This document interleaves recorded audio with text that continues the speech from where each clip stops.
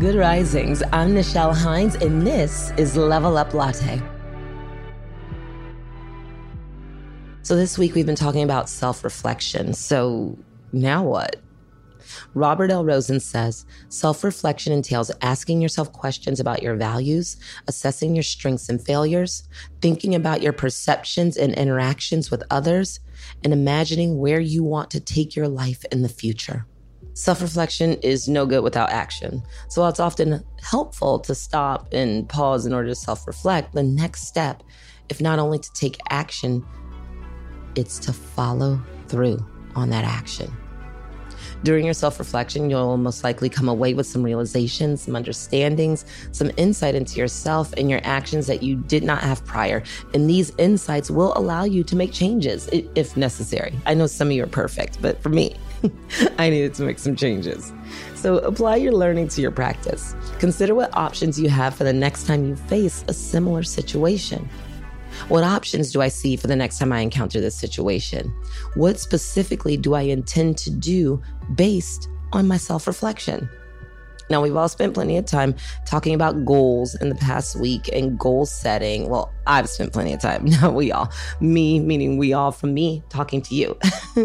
And goal setting is certainly a part of reflection. And you can take what you have to come to understand about yourself and what you've identified that you'd like to change or shift, and you can make goals for doing so, as well as an actionable plan for how to reach those goals.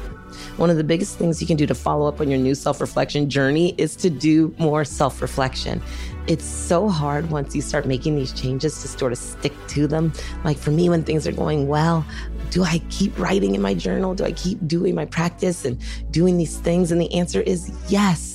Because that's when we lose ourselves and we take those 2 steps forward and 1 step back. So to continuously progress, you have to stay on the road of the journey. Self-reflection is not a one-time thing. In fact, ideally, it's something that you're so good at that you can do and want to engage in every single day. That is the goal.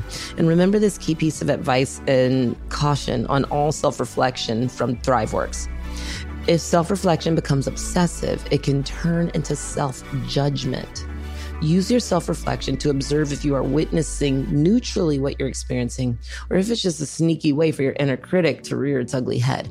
Self-reflection that becomes critical can turn into comparing yourself to others, believing that you're falling short, and reinforcing false ideas about yourself like I'm not good enough.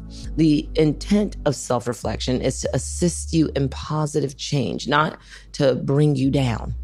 Let self-reflection lead you to better ways to support yourself, practice self-compassion, and listen to your inner knowing.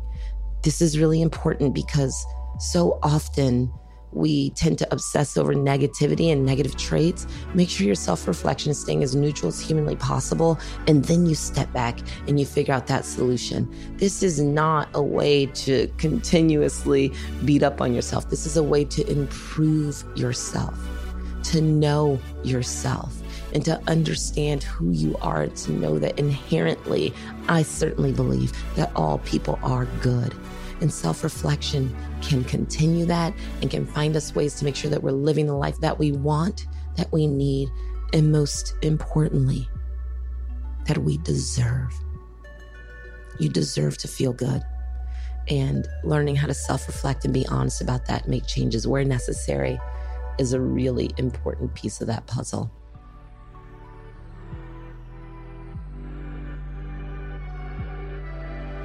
I'm Nichelle, and you can find me at Nichelle. Thank you so much for listening to Good Risings. If you enjoy this podcast, please let us know by leaving a review. We love hearing from you. And remember, you are capable of great things.